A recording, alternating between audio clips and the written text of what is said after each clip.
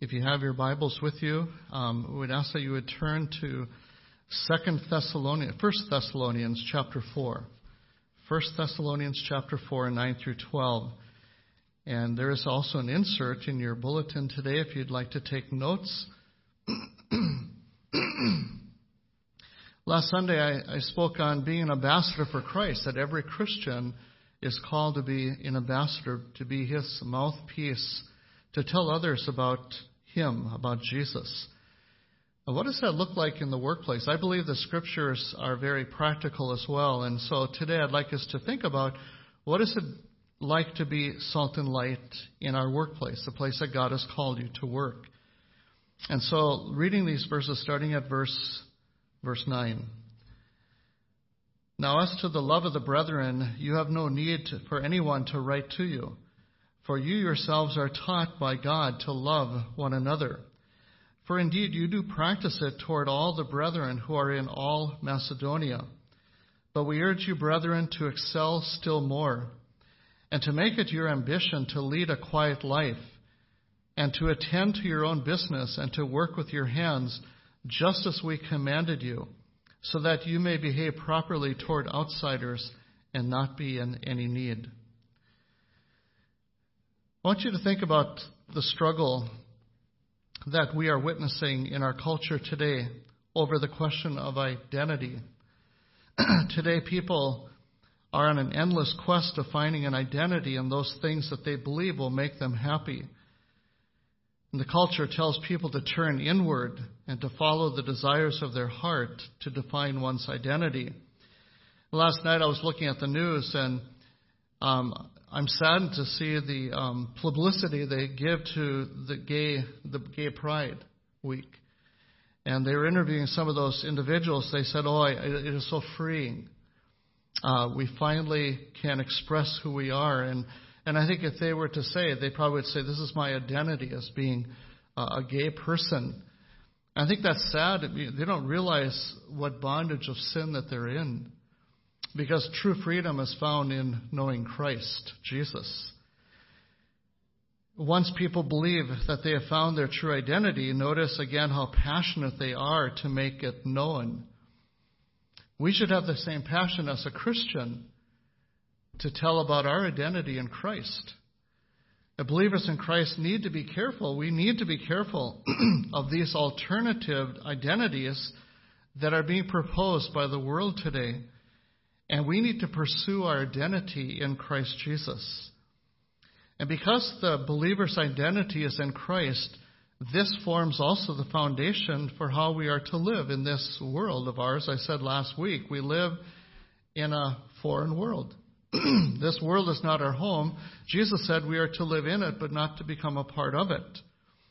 And so when we realize that our identity is in Christ, and how that is the foundation for how we are to live in this world as his followers, as Christ ambassadors.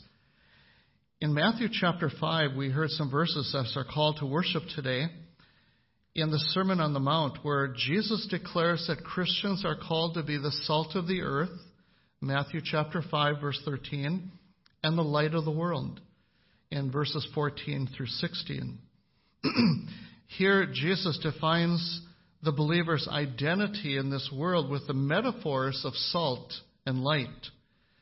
And in the Beatitudes that precede his definition of our identity, Jesus describes what we are by God's grace.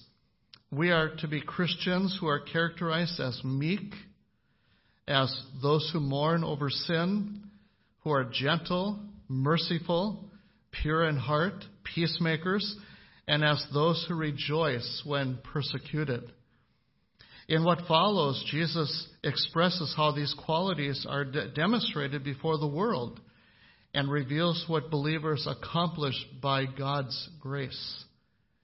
I said last Sunday that the believer's greatest priority as Christ ambassadors is spreading the gospel, of seeking to bring sinners to a place of repentance and faith, that they would be reconciled to God, and then also to help Christians to grow in their what we call sanctification, to help them to become more spiritually mature.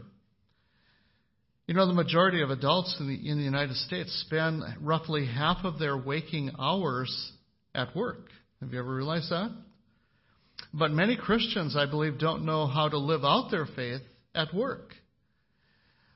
There are some who think that living out our faith is something you do on Sunday only, and then the rest of the week, when you go off to work, you kind of, I like to say, you hang your Christianity up, and then you kind of want to blend into culture, blend into the world around us. But that's not the way it should be.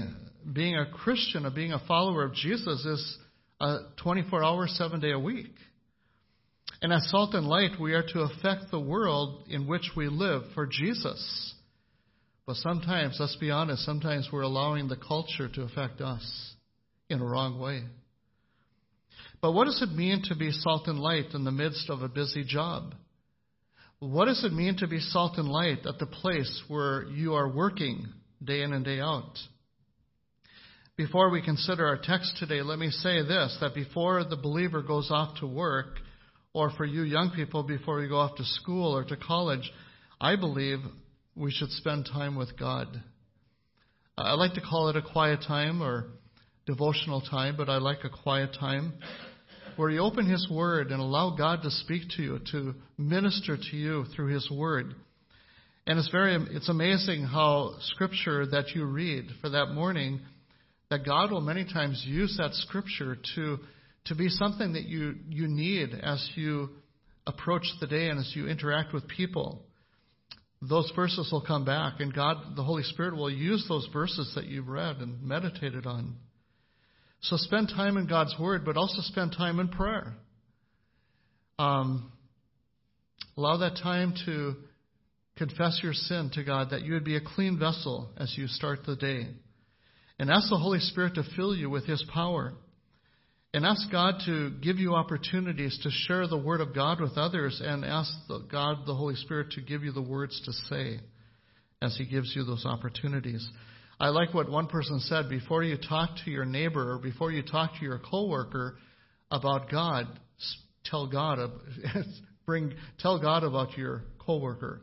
Bring it to Him in prayer, that God would prepare their hearts and be receptive, and that God would help you to be calm. Because I have to be honest, sometimes I'm nervous when I have those opportunities, and I want to be used by God. And so, Lord, give me the words to say. And as God opens the door, even at work, to be prepared to step through those doors. And as the Bible says in 1 Peter 3:15, always being ready to make a defense to everyone who asks you, to give an account for the hope that is in you, yet with gentleness and reverence. Paul here in the book of 1 Thessalonians, verses 10 through 12, he provides 3 clear exhortations about how we should go about our work. And then he follows that with 2 reasons why we should do this. But first of all, let's look at verses 9 and 10. Why should we do this? I believe it's the love of God is what should motivate the Christian to tell others about Him. When a person comes to believe in Christ, our heart is filled with His love. Our view of life changes. We look at people differently when God transforms our heart and mind. And for me, I shared last Sunday that when God changed my heart, all of a sudden began to wonder if the ones I worked with, did they know Jesus?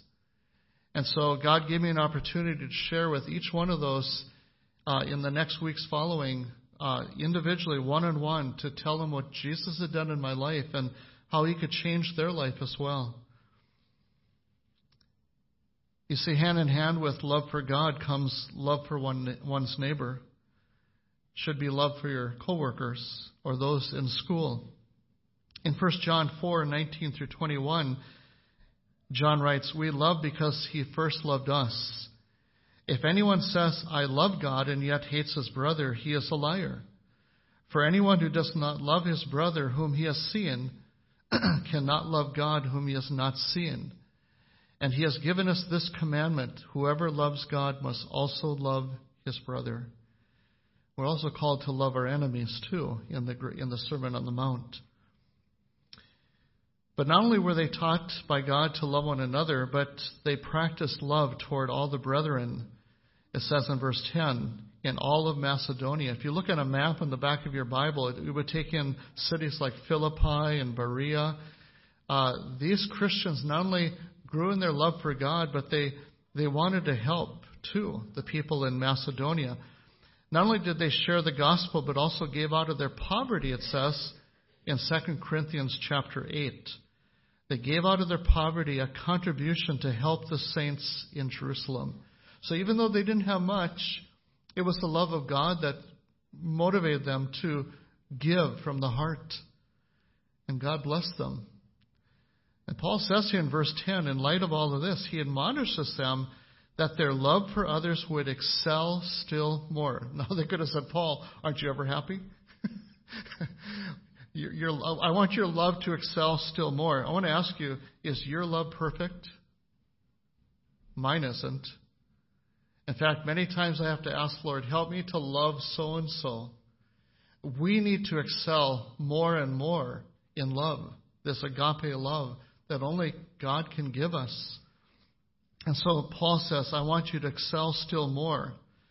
Their love wasn't perfect. It needed to increase and abound still more. It would be like planting an apple tree. As it grows and matures, it will bear fruit. And as it's cared for, it bears more and more fruit. God wants us to bear fruit for Him, and one of the fruit of the Spirit is love. Love, joy, peace, patience. And then Paul writes in verse 11 that the believer should make it his ambition. That's how my Bible says it in verse 11. To make it your ambition. It pictures an individual who is totally committed to obtaining or achieving a specific goal. Totally committed to obtaining or achieving a specific goal.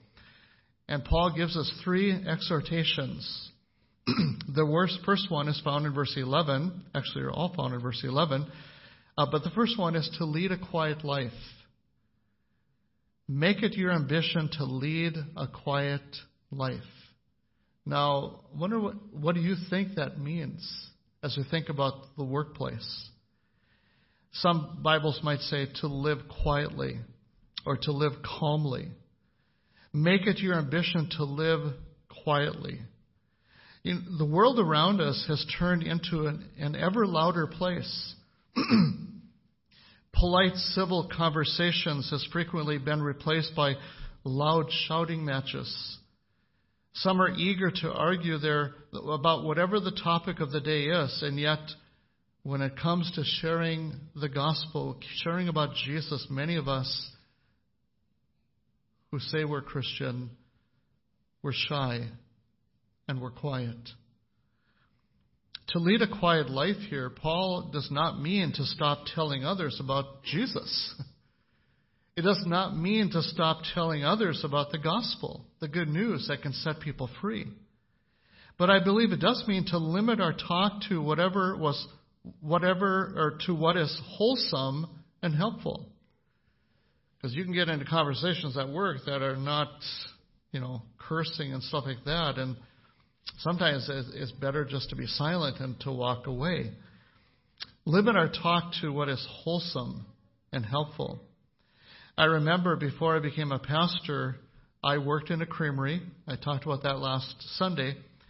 But when I came down to Bible school here, Bible college today it's called, my first place of employment was Soto. I don't know if any of you worked at Soto, but they made grinders. And I remember as I applied for that job and I started going there, I really wondered, the people that I worked with, did they know Jesus? And so I would pray before I went off to Wissota that God would give an open door to share Him. And I remember the first day I went in there, there was this guy, because I was a teenager at that time, and this guy, I would say was old, but now I'm older than that guy was.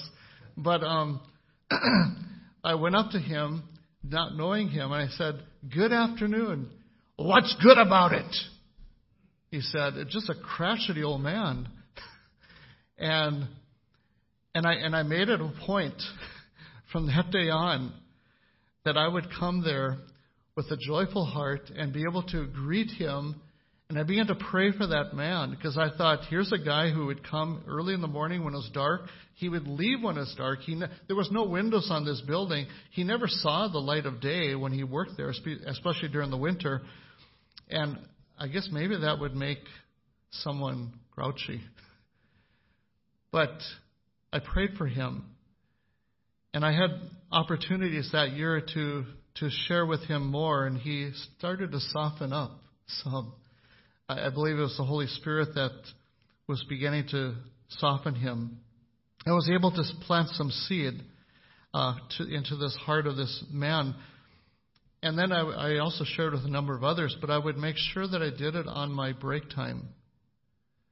It was not during company time, but I did it during my lunch breaks. And I would purposely, because we had a few others from Bible school that worked there, I purposely did not sit with Christians. You know, it's so easy to sit with someone else that's a Christian at work, but I made it purposely that I would sit with someone I didn't know.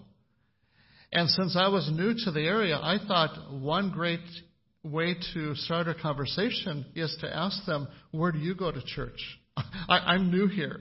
Where do you go to church? So if they said, I don't go to church, I would ask, well, why don't you? And it would start a spiritual conversation. And it's so easy for us to do that at work. And then the next year at Bible school, I worked at Julemont Corporation. I don't know if any of you ever worked at Julemont, but that was a place where they hired a lot of Bible school students. And I had many opportunities to talk to individuals who were not saved during my break time, to tell them about Jesus, to bring about spiritual conversations. But we have those opportunities where we work. I read about one Christian who confessed that he would extend his lunch breaks. In other words, he would continue his lunch break when he should be working. He did that just to give a few more arguments for why his coworkers should trust Jesus. But what this Christian didn't realize was that his example at work wasn't very impressive. He was quick to speak, but at times he neglected the work responsibilities that he was called to do. That was not a great example as far as the outsider looking at this person who claimed Christ, and he was negligent in his work. You know, sometimes a few words about our faith are enough, and then we should go back and faithfully do our work. That can be a great testimony of doing our work well. The words of Peter that he wrote to Christian wives regarding unsaved husbands. I love this address in 1 Peter chapter 3, where there were wives who had unsaved husbands. How can I win my unsaved husband? And this is what Peter said. He said,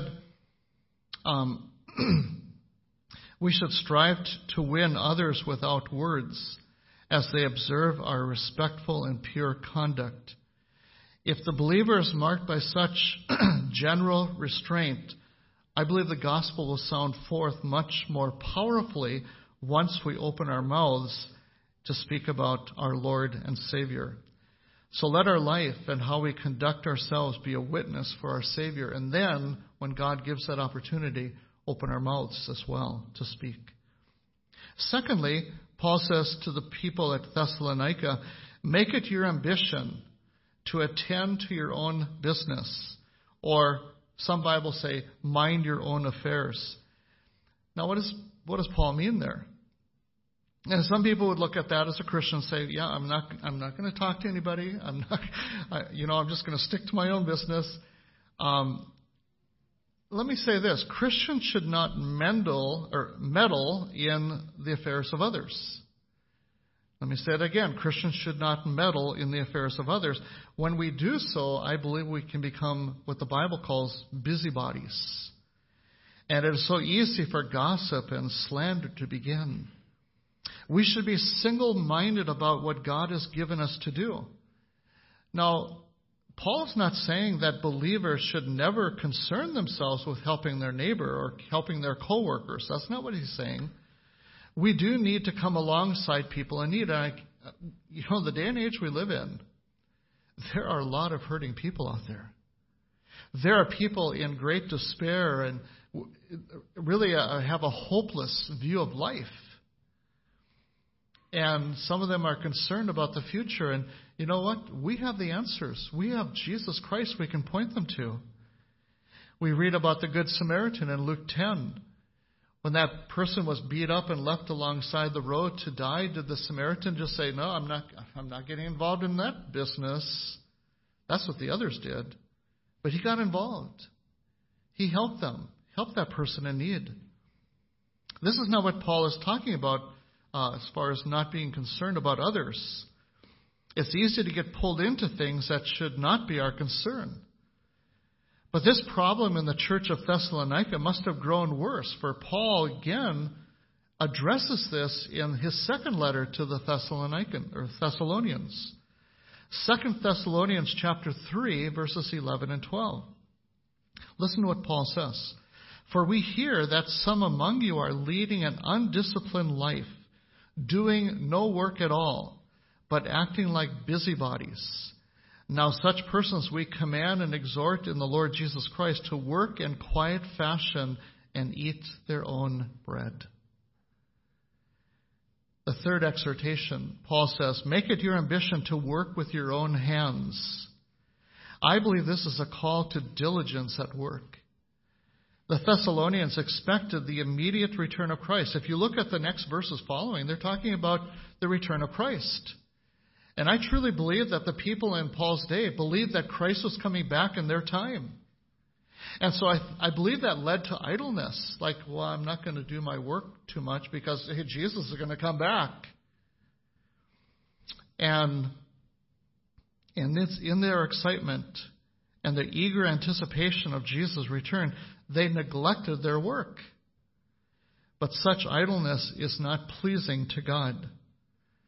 Some Christians might be tempted to think that it might be pleasing to God if they do the bare minimum at work in order to have more time to do what they consider to be more significant, and that would be like sharing the gospel, or even using company time to prepare a Sunday school lesson.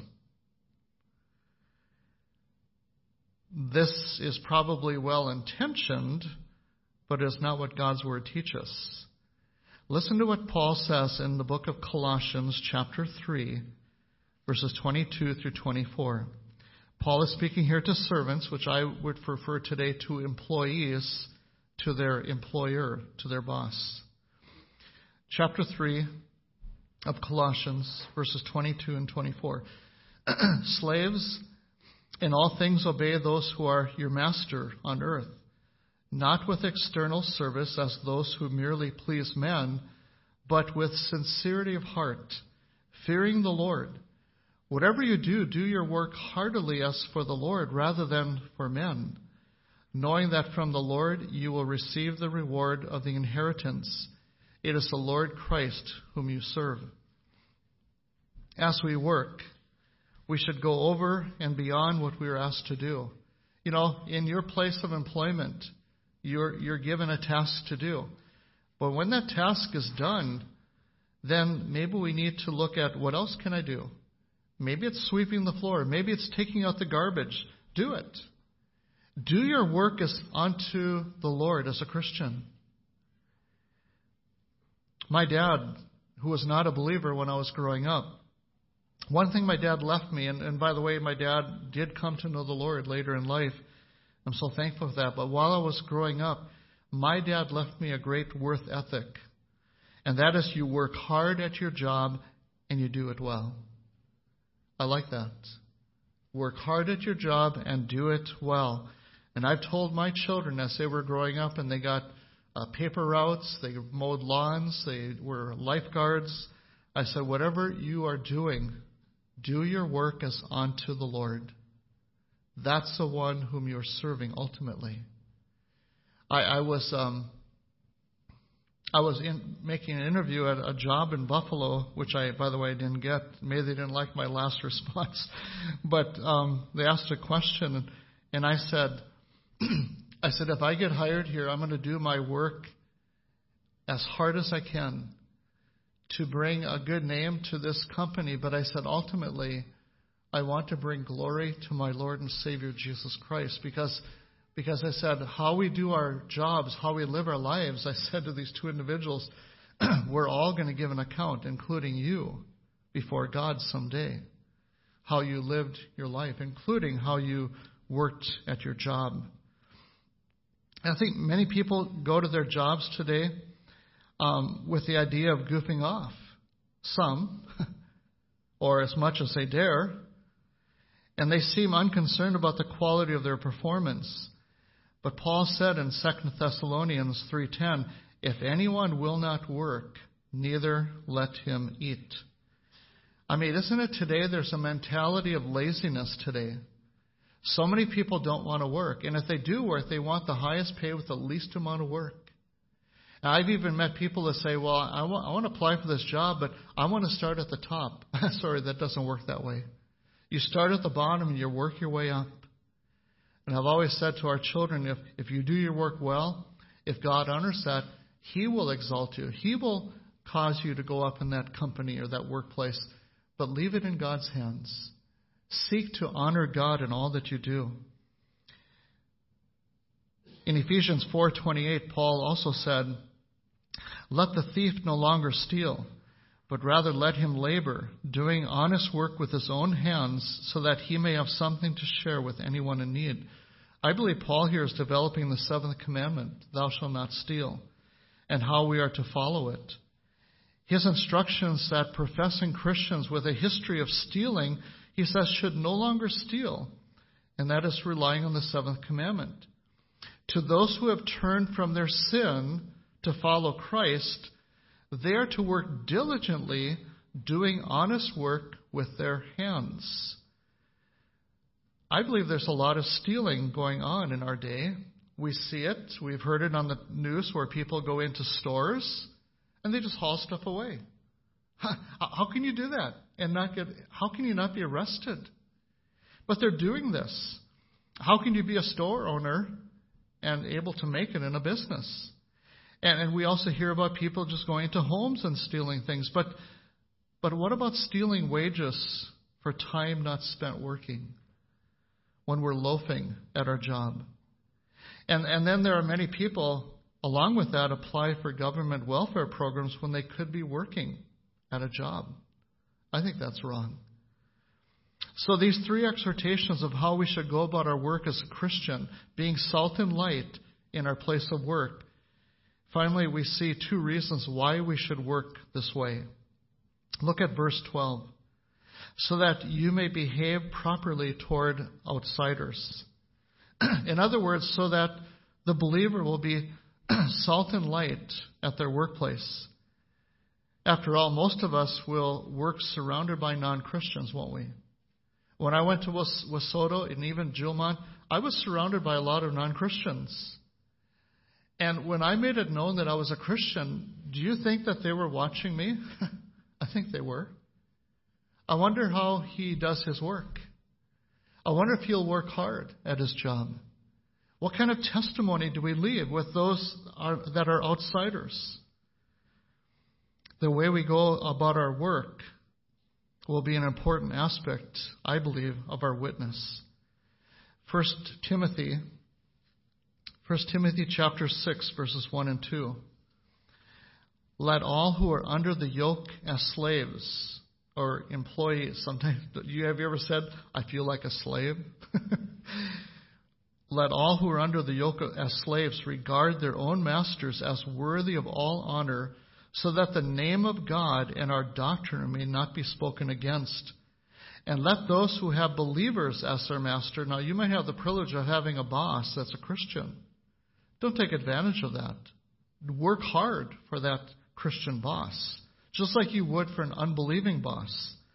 Let those who have believers as their masters not be disrespectful to them because they are brethren, but let them serve them all the more, because those who partake of the benefit are believers and beloved.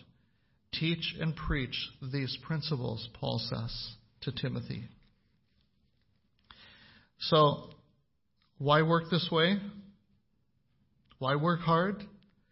So that the name of God and our doctrine may not be spoken against. And then the last reason, that we would not be in any need, verse 12. See, I believe that God will use our diligent work to provide for us, to provide for your families, so that we may be dependent on no one. I believe when you have your job, thank God for your job, because God has given you that job. God gives you the strength to work at that job so that we can provide for our families, and we give God the praise, God the glory, and not to be dependent on anyone. Instead, we will be able to make up for what may be lacking in the diligence of others. I've heard people say, yeah, so-and-so, and they may not be a believer. So-and-so doesn't do their job, so I feel like I'm doing their work too. Well, do it joyfully then. Do it joyfully for the Lord.